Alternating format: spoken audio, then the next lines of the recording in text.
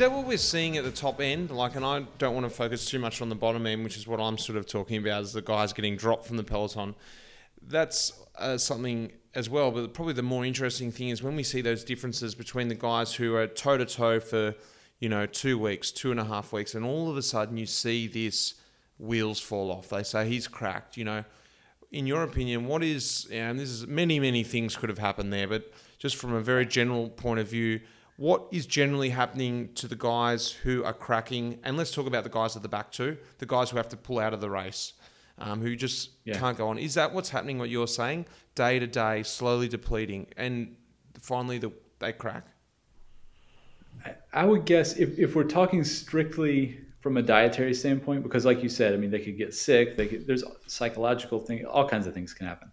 But if we're looking at those two scenarios from a dietary standpoint, I would guess that more frequently that's two different scenarios. The guy in the back who eventually just falls off and cannot get back is probably that cumulative day after day, just going a bit harder than they're able to replenish. And that may not be strictly nutritional. They may be doing their nutrition correctly, but they don't have the fitness to hang. And what happens is, so they're pushing at a higher relative intensity than the guys who are able to hang in there, which means they have a higher nutritional need and they can't meet that. Right. So it's kind of a losing equation on the back end. And eventually their bank account is depleted and they're out the back. The guy on the front who's been there the whole time and just suddenly has this, just kind of comes apart, is probably much more of an acute fueling problem that day, right? So sometimes that's a gastrointestinal problem. We've seen it with guys who pick up a little bit of a stomach bug, maybe spend a bit of the night in the bathroom, and then they feel good the next morning, but they're just empty, and all of a sudden they've got nothing. But it could also be that they missed a feed bag and blew it off and didn't eat enough, and all of a sudden they hit that spot and it's just boom, they come apart. There's some interesting research around how the mind and the body kind of work together in that scenario, and even the idea of perceived effort. So two guys can be at the front of the race, both equally well fueled and able to do the same effort, but if one guy's kind of smiling and the other guy looks over the other guy and gives him that look like, hey, this doesn't hurt, is hiding it well, or even tricking himself into it, and the other guy is like deep in a pain cave, it's very likely that he's just going to pop. Yeah. Right. And you've probably experienced that just as an athlete in the past. If you're able to kind of summon a smile, so to speak, your whole body feels better for it. And if you can smile at the guy next to you who's struggling, like you can see them kind of immediately just shoulders drop.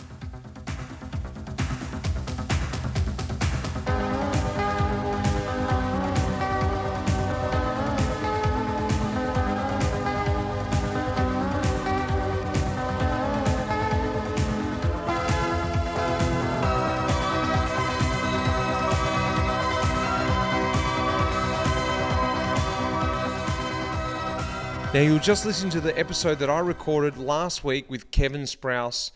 That's over at the Cycling Podcast. If you haven't heard that, as always, go across and have a listen to that. It's a great episode. I spoke to him also last year back in October. If you haven't heard that one, get across and listen to that as well. The first episode in October was all about what a team doctor does on a World Tour team. This episode last week over at the Cycling Podcast is more specific. We're talking about the Giro, we're talking about Grand Tours, and how the role of a team doctor is on a Grand Tour. Now we're at Talking Luft, and now I've actually got a different episode for you. Not talking to Kevin Sprouse or Dr. Kevin Sprouse. We're talking to Ben Perry. You might know his name. He's a Canadian cyclist, fifth-year professional. He's riding with the Astana Pro Cycling team. A very, very funny guy, great guy, lives in Girona. Have a good chance to catch up with him out training. I thought he is perfect for Talking Luft. Not just Talking Luft, but Talking Luft 2.0. So sit back and enjoy this one. I hope you do. He's got some funny stories in there. Here we go, Ben Perry.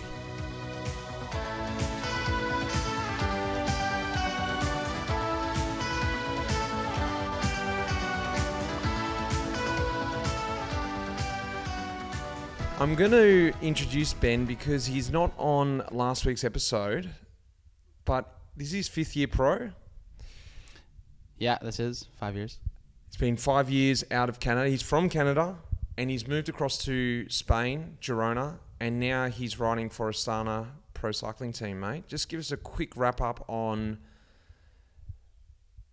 your life up until now. I was born on a cold March 7th in Toronto, Canada. But yeah, no, I've just been racing. Started on the mountain bike, the normal sort of way. Found out I needed to train on a road bike to be good at mountain bike. Did a few road races. This is way more fun, which I feel like is not the normal, but I really just love road. And then, you just like, I'll never be good enough to race provincial level, and then you win provincial stuff, and you go, I'll never race the national level, and you win national stuff, and then I'll go to Worlds, and then wow, I'll go race in Belgium. And you won Worlds. No, I didn't win Worlds. The story ends a lot before that, but yeah, no, it just kind of came out of nowhere. I always wanted to be a hockey player, and found out I was good at biking, and just enjoyed it, and enjoyed traveling, and didn't mind living in a hostel in Belgium, and just racing, and yeah, here I am. Here you are, on a Kazakh team. Yeah. Well, let's get a little less serious and let's start talking Luft. So I'm going to explain to you how it works. There's 5 categories, and under each category there's 5 or 6 questions. Okay. The categories are style and clothing, food, rituals, culture, about you. Oh yeah, that's it. And about you. So it's like Jeopardy. I go clothes for 400, and you go. Let's just start.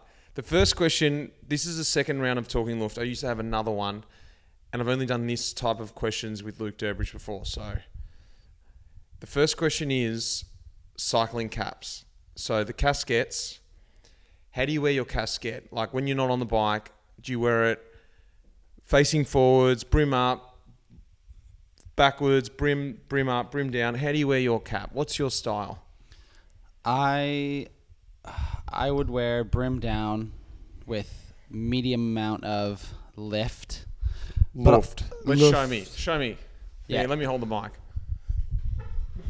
This is how I'd wear it, but I feel like if I had the right amount of courage, I would go full like Jay-Z and like brim up to the side, Yankees cap style. Oh, but I feel like it's a bit of like the conservative sort of, I don't want to stand out too much. Like I'll just be a bit normal with my hat. But yeah, no, I don't go full train conductor Luft, but it's a bit in the middle here. Train conductor Luft. I like it. Yeah. I can explain where. So he's got hat facing forward, brim down. He's got a Life in the Peloton cap on as we speak. I'd say comfortable and slightly conservative Luft. I also have a pretty big head, so I can't. If I went all the way down, like it's Luft by design, just naturally by nature, not by nurture, because I might be strangling my head if I wore the average cycling cap down all the way. All right, next question: arm warmers over or under? As in over the sleeves or under your sleeves? Under the sleeves, or you're dead to me. Ooh, see, I'm over. Really? Yep. Just for racing, so All you can purposes. strip them off. Well, think about it. Like, what happens when you pull your arm warmers down? What are you doing then when you pull them back up? Well, then you put them over top, probably. There we go. So you're 50-50 guy. But then, but I'm 9 times out of 10 training ride. If I'm on a training ride, I'm rolling my sleeves up to the armpit and then pulling the arm warmer up and then pulling the sleeve over top of the arm warmer after. Because for me, it's the same sort of question as like, are your socks under your leg warmers or over your leg warmers? Because socks are underneath the leg warmers. Am I right? Next question. Socks or over or under? Under. Good man. There's no alternative to that. That's correct. Gloves or no gloves? Objective questions, but there are fully correct answers. Subjective questions. I'm gloves. Winter gloves when required. Normal gloves in races, but will likely take them off if there's a summit finish because I don't like the feeling of gloves, but I understand their importance. Glasses over or under the helmet strap? Another question with only one correct answer, and that is glasses over the strap. Race suit or Nixon jersey? Depends. Generally, I'd like to have a race suit, but I don't always have a race suit available. So, but yeah, I like a race suit. I don't know. That's one. I just also like having a jersey and having a jersey all the way open, and I don't know. Mate, you got to make an answer here.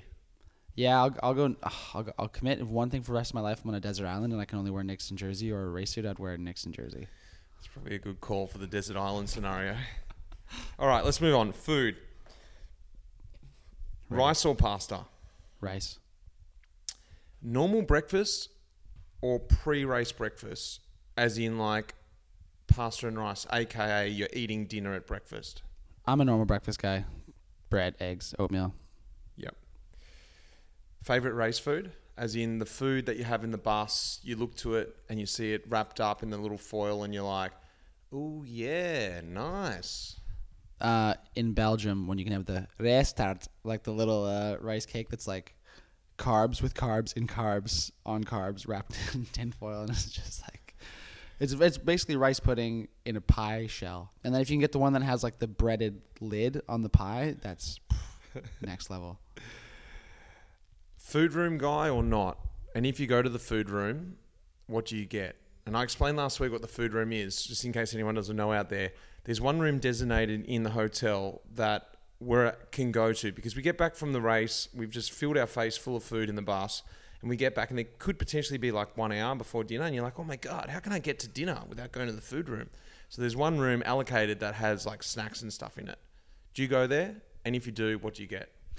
Yeah, for me, the food room's kind of like my normal approach to nutrition, where it's like 6 days of the week, I'm like, nah. I'm just going full European. I'll have lunch at 2:30 and dinner at 8.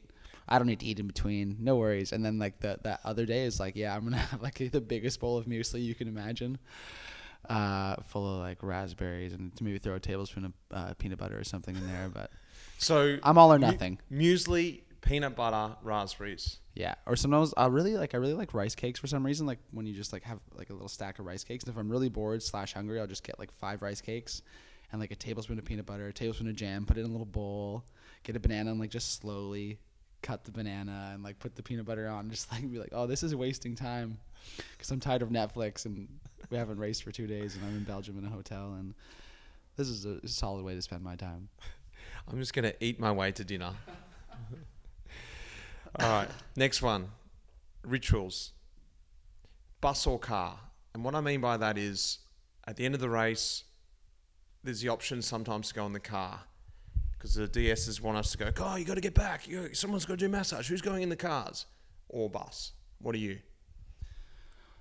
I'm here for a long time, not a good time, is sort of my strategy in this sort of scenario, where I'm the kind of guy where I always want to be a little too Canadian sometimes and be like, oh, I'm sorry. Oh, yeah, I'll go in the car. Like, do you want me to go in the car? Like, need me back for massage in time?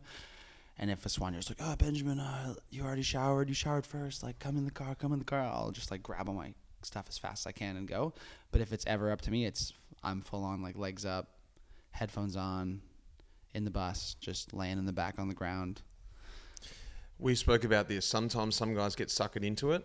It sounds like you're that guy. Yeah, I've quickly fallen the sword when asked. Which seat do you sit on the bus? Because most often, well, for me anyway, there's always that one seat that I always go to. It's like 3 back on the right.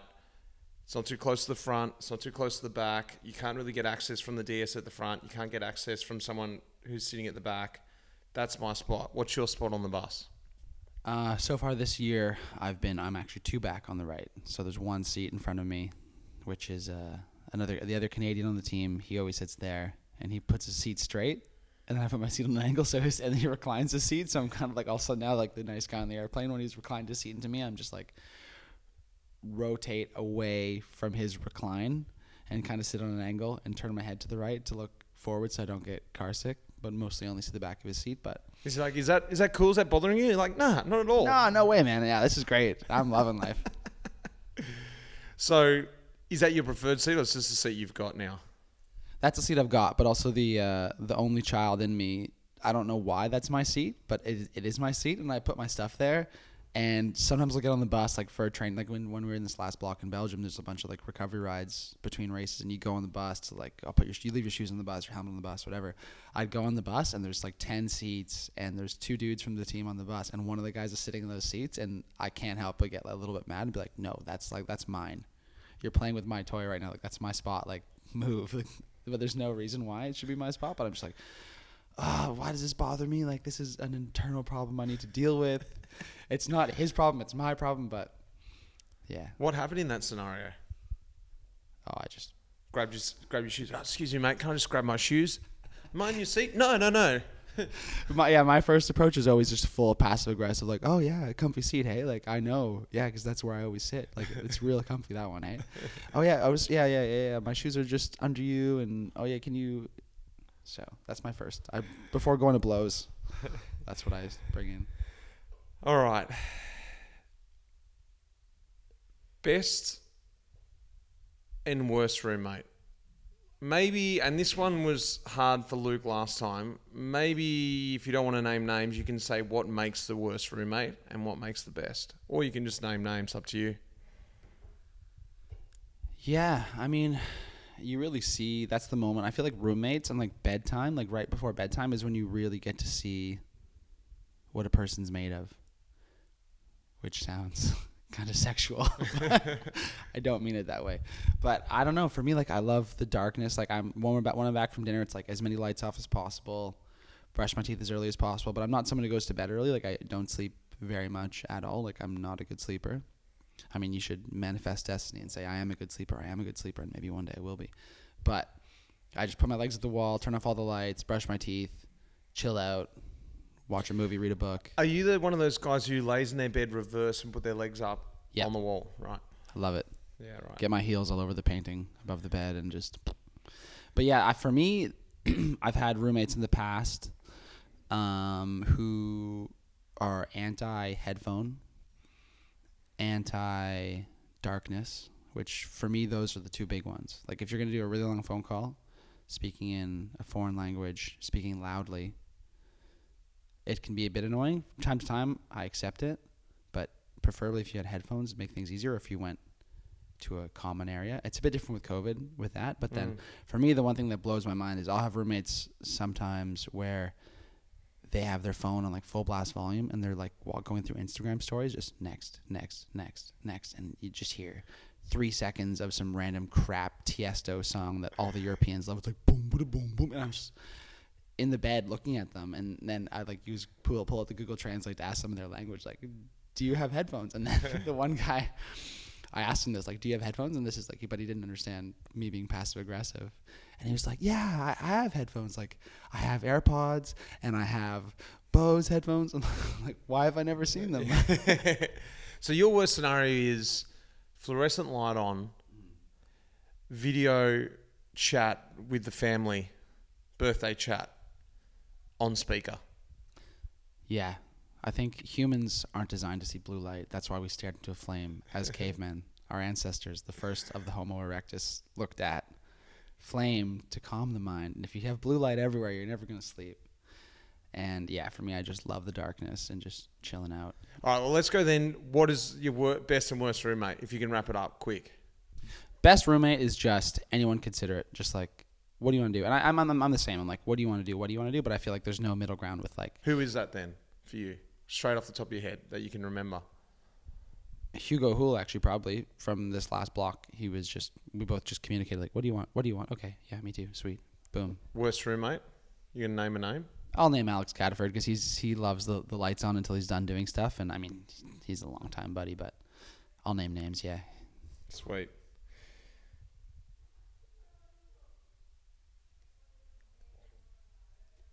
How do you pass the salt at the dinner table? I have been trained to go full Italian now, where if I see a hearse, you touch your family jewels with your left hand. Do you know that one? To touch wood? Well, effectively, yeah. Like, and then the same thing with the salt. It's like I have Italian teammates. Like in the past, I've had 1, maybe 2. So I'm like at a race with an Italian guy like 10 days a year. But now our team's kind of like 1/3 Kazakh, 1/3 Spanish, 1/3 Italian, more or less, with like a little... So how do you pass it?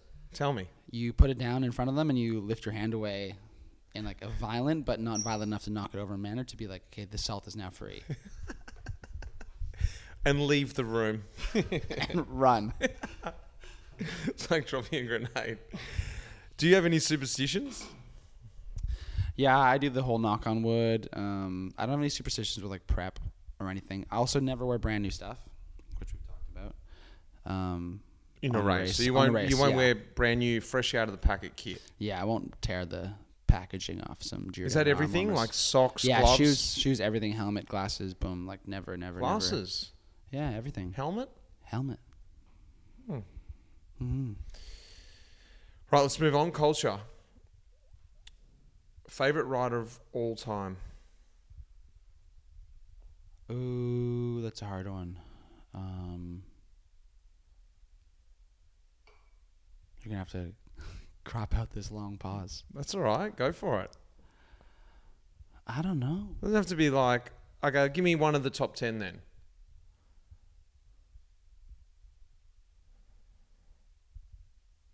I was never a Wahlberg.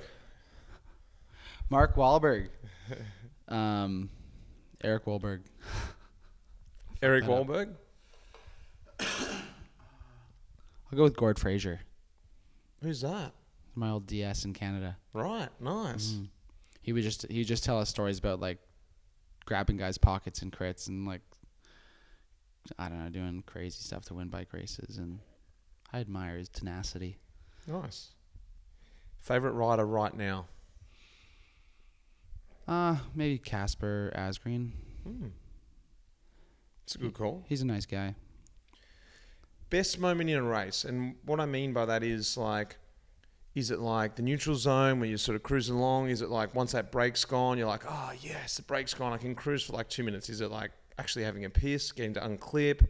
Is it like, oh, 1K to go, yes, I made it? Or is it like, oh yeah, no brake's gone, great, I can't wait for this to keep going on and on and on? For you, what is that best moment in the race? A lot of the time it would be making the break, because then you're like, oh, the hardest part is over. It's like yoga. Like leaving your front door is the hardest part. Once you start, once you present yourself, once you're present in the moment, the biggest task has been done. Now just time to enjoy it and ride the wave. Making the break when it's like the road is blocked, there's like your teammates on the right, you're like, yeah, Benjamin, go, the brakes, this is the break, this is the one, and then the motorbikes come up and stuff, and then the second team car, and that's always a nice moment. Sweet. Worst moment in a race? Same theory, like, you know, brake hasn't gone, hating life, dropped. I don't know. What is it? Worst moment for you in the race? I would say for me is the moments where you kind of become like unexpectedly dropped. I don't know if you can relate, but it's like you're not feeling too bad and you're maybe a bit out of position, and then there's a moment where you're all of a sudden, like probably at my own fault 99% of the time, but I did a World in Yorkshire, and like I took everyone's jackets and went to the back and like, oh, we go like do a quarter lap and cross the finish line, and then you go through the feed zone. And I'd never done a race that long before, so I was thinking like, oh, it's 160K to go. Like nothing's gonna happen. We're just entering the circuit. We're on the circuit for 160K, or whatever it was, 140K. Yeah, Like, it was ages. 3 hours on the circuit, and I took everyone's jackets. I looked like the Michelin Man, like full of jackets and stuff, and I threw them all in the feed zone. And then like we left the feed zone, and I was in a single file line, and I was like pretty pinned in the line, and I'm like, they're like, okay, like I can sustain this, and then you get the feeling in your head like, okay, this is fine. This is my race winning effort right now. Yeah, I'm doing my race winning effort in P125, but I'm in the line, and it's this moment where you're like in the line, and you go, okay, I can sustain this for a little while. I don't know if it's 10 minutes. If there's a downhill, maybe it's 20 minutes. If there's an uphill, maybe it's 5 minutes. But things are going to calm down because, like, surely no one can go this hard. And then you kind of look, like, around the line and you see, like, oh, wait, there's, like, 3 splits in the group. Like, I've just been staring at the wheel in front of me, but the race is already blown to pieces. Like, not only is sustaining this just keeping me in this group, like, if I want to go somewhere in this race, I need to, like, step out of the wind and floor it and pass, get to the like, front all of these this group guys. and then skip across. And then you realize, like, oh, wait, it's so hard because it's pouring rain and there's all these corners. And the guys at the front actually aren't going that hard. Like they're doing 300 watts, but now we're all still in the same line, but they're like 2 minutes ahead of me, and I'm doing 500 watts up this little rise, hoping it's gonna let off, but it won't. And then one thing leads to another, and then you're like, oh wow, I wonder how the race would have been differently if I would have been 60 guys further forward in that moment. Maybe. But you got the jackets back. I did. Everyone's jacket made it safely to the feed zone. For after the race. Great. Yeah, oh, great. Where's my jacket? Thank God. Cobblestones or gravel? Cobbles, just because it's OG, you know? Like, I don't want to... I love gravel as well. It's like dogs or cats, you know? I like both, but cobbles is just the OG. You gotta... Yeah. All right. Sweet. About you. Last topic. Headphones or no headphones? I think we know that. And if so, what's playing in those headphones? Stacey's Mom by Fountains of Wayne. Sweet. Read books or watch Netflix? I want to say read books, but generally it is watch Netflix. I always travel with like 2 books, and then I probably read 30% of one book in about a 2-week trip, and then watch 25 hours of Netflix or whatever it works out to be. What are you watching at the moment? Well, my roommate Sam and I just watched Breaking Bad, which is... Wow, late to the scene. Yeah, but we'd both already seen it, and I mean, I hate when people rewatch things, but I'm one of those people. Nice. BWS. Beer, wine, or spirits? All of the above, but just depends on... Got to pick one? Got to pick one. Desert Island scenario? Like Desert Island. Rest of Desert my Island. life. Wine. Wine. CCC. Cake, cheese, or chocolate? Chocolate's immediately out. No offense to chocolate lovers out there, but I would say cheese. Wine and cheese, man. I like it. Nice combo. Yeah. My last name is the capital of France. Just reference for that. Paris. Yeah, right. Good call. Dad joke. All right. Now these are the little extras. Oh, no. Sorry. There's one more question here. Espresso or filter? Coffee. If it was Desert Island scenario again, I would say filter coffee. But I do have a desire for espresso when you just really need that hit. Give me one. Okay, well, yeah, filter. All right, for done. sure, filter. Sweet. All right, now these are some questions from the original Talking Loft. I've added them in. Give me a war story. A war story is actually what you sort of described at Yorkshire, but you can't do that now because you've already used it. But something like that, dropped gruppetto, taking the rain jackets back. What's your war story that comes to mind that's not Yorkshire that you go, oh yeah, that bloody day? Yeah, I've got one that ended kind of in a positive note, but a negative note. But do you want like a war story that's kind of whatever you want, devastating, or it's up to you? Whatever comes to mind straight away. You're like, oh yeah. The first one that comes to mind is Canadian Road Nationals, Saguenay, 2019. Yeah, maybe 18, 19. It was super hot. There's 16 laps of this maybe 15K loop, and there's this really steep climb. And right away at the beginning, it was and like Canadian Nationals is one of those nationals where it's like there's two continental teams of 10 guys, a couple Pro Conti guys, a couple World Tour guys, and not like any real organization. So it just goes crazy until most of the continental guys make it. 90% of the World Tour Pro Conti guys make it, and then everyone just chops off in this group of 20 for a few hours.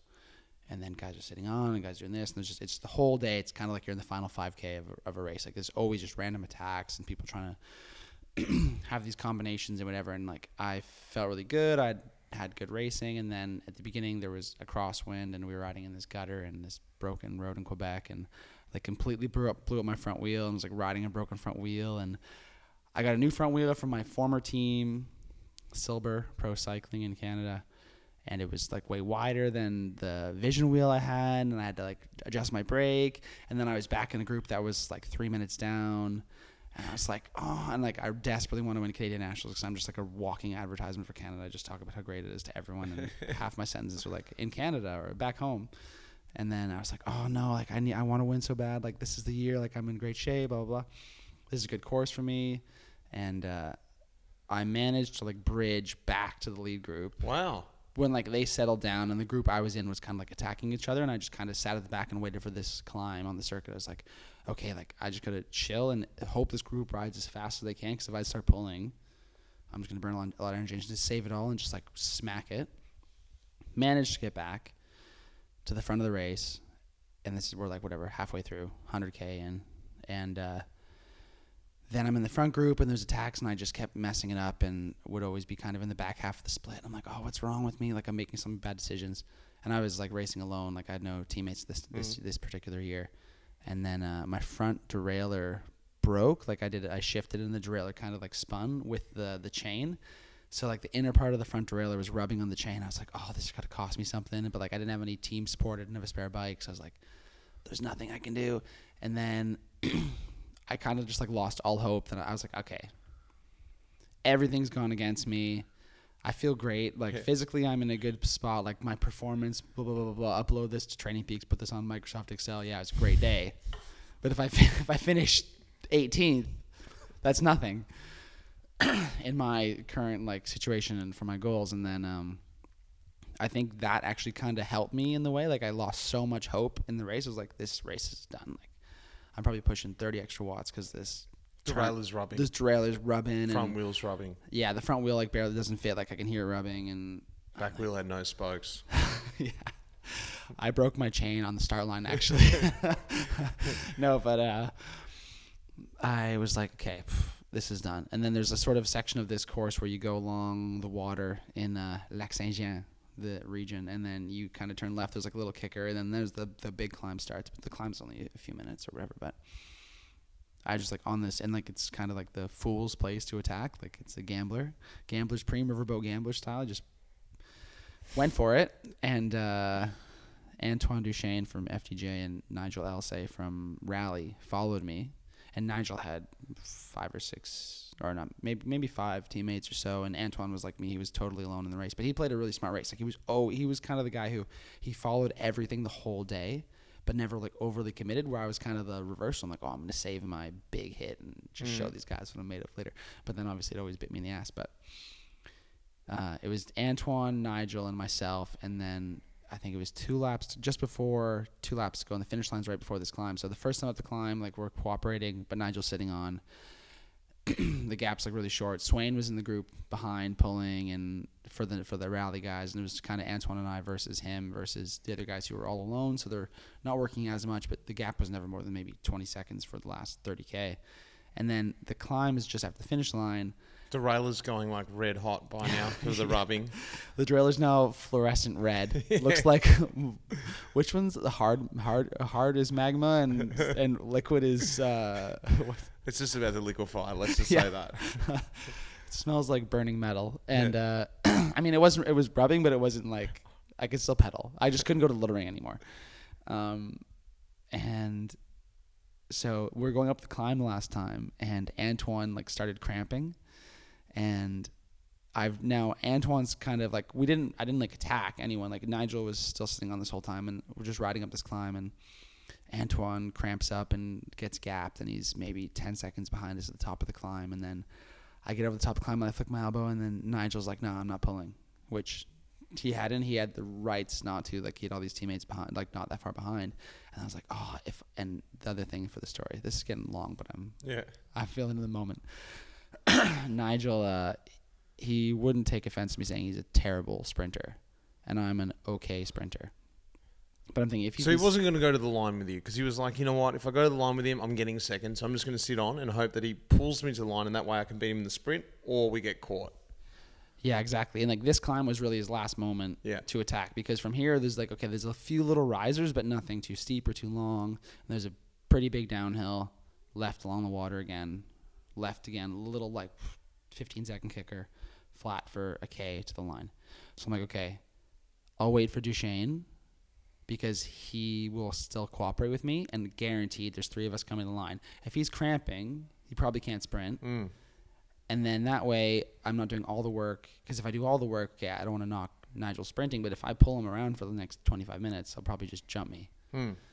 If I'm going as hard as I can, for sure. So waited for Antoine, go down the downhill, turn left at the bottom, left up the climb. I'm thinking, and I got where I want. I'm like, Antoine's in the front, I'm second. Antoine's holding left from the barriers. Nigel's behind me. And I was like, I just totally wrote off Antoine. I was like, yeah. And so everything had gone so crazy into this point, and I'm just like, oh my God, I can win Canadian Nationals. In my mind, I was like, I'm going to win. Because I've had some rest. Antoine's been cramping. He won't be able to sprint if he's had cramps. He just got dropped. Yeah. And then I was looking at Nigel over my right shoulder, and I just, in my brain, I was like, as soon as Nigel kicks, I'll just kick at the same time, and I'll have a bike length lead, and that's it. And we'll just ride around Antoine, who's probably going to be cramping, pedaling squares because he's trying to kick. And then we just kept riding, got to like 180 meters to go, 150 meters to go, and I never thought to start it. And I don't have a good kick, but I have like an okay long sprint. Yeah. So in my mind, I should have, I talked to Dan McClay about this a lot actually after it happened. You should have gone like, 1,800 if you got a long one. Yeah, he's like, 800 meters is the perfect length sprint. But I was like, okay, I should just pick a spot and start from there. But then Antoine kicked, and he got a couple bikes, and he kept a couple bikes, and he won nationals. And then after the line, we crashed into this really overweight man who was standing in the middle of the road. He hit Antoine and then fell into me.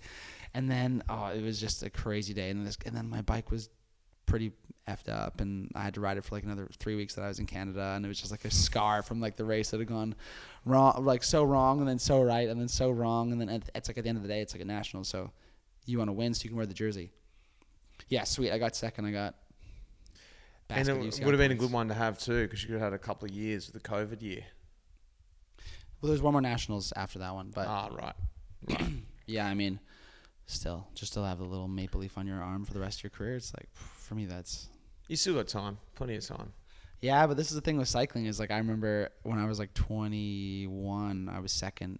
I lost it on the last day. I wore a yellow jersey in like 0.2 in Canada. It was Saguenay. Like actually, I won the stage that was the same course as that national championships at this 2.2.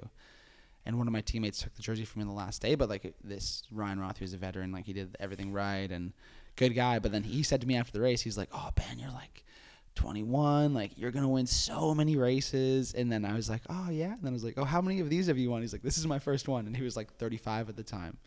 And I was like, "Oh." And I just think like you gotta just carpe diem, carpe YOLO. Like you got one in you. It's just gonna take another 7-8 years. Yeah, I'll wait. I'm just looking forward to that like Canadian stage race when I'm 35, and then I can hang the wheels up. All right, let's move on. 2 questions left. Cheat meal. You get back from that long one, big day, long ride, 6 hours, or even just a massive race. What's your go-to cheat meal? Is it a deep dish? Is it a mac and cheese? Is somebody watching? Is it a what's the French fries? Poutine? Is it a poutine? What is it? Poutine is different from poutine. Poutine. For all the French viewers out there, we're sorry. What is it? What's your cheat meal? Probably nachos. Nachos? Yeah, big like pizza. One of those like metal pizza dishes that you can get like in a sports bar in Canada, where it's just like a pile of different colored nachos, corn chips with a bit of guacamole on the side, some sour cream, some salsa is obviously the pinnacle. Nice. But yeah, I'm a big nachos guy. And last question, what's the best thing about riding a bike? For me, it's like the meditation sort of, I don't know if spirituality is the right word, but a lot of times I'll kind of shirk riding with people because I just want to ride alone and like listen to this podcast about this, or listen to nothing, or listen to music, or doing huge long rides but by myself. And then I find no matter how many like waves of positive or negative you ride in the ride, like you feel in the ride, you always come home and you're like, hell yeah, I did something sweet. I just did this many Ks, or I did these intervals, or I found a way to be okay with this thing in my life, and now I'm here and I'm home and I'm in the shower and now I'm on the couch, and life just goes on. And it's like, that's one thing. I wouldn't do this if I didn't love it. And it's like, I'm not out here being like, oh, I want this much money, or I want this, or I want that. Like, and yeah, I just enjoy pedaling. sitting and pedaling. Nice, mate. Perfect. Well, thanks for being on Talking Luft. Thank you for having me.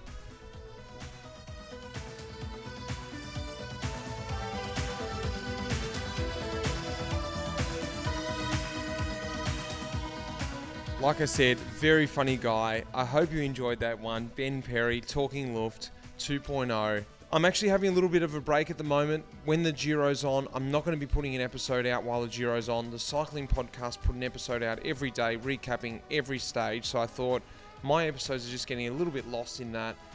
Stick in and hear their stage analysis every day with them at the Cycling Podcast. Talking Luft is going to be happening as per usual every 2 weeks.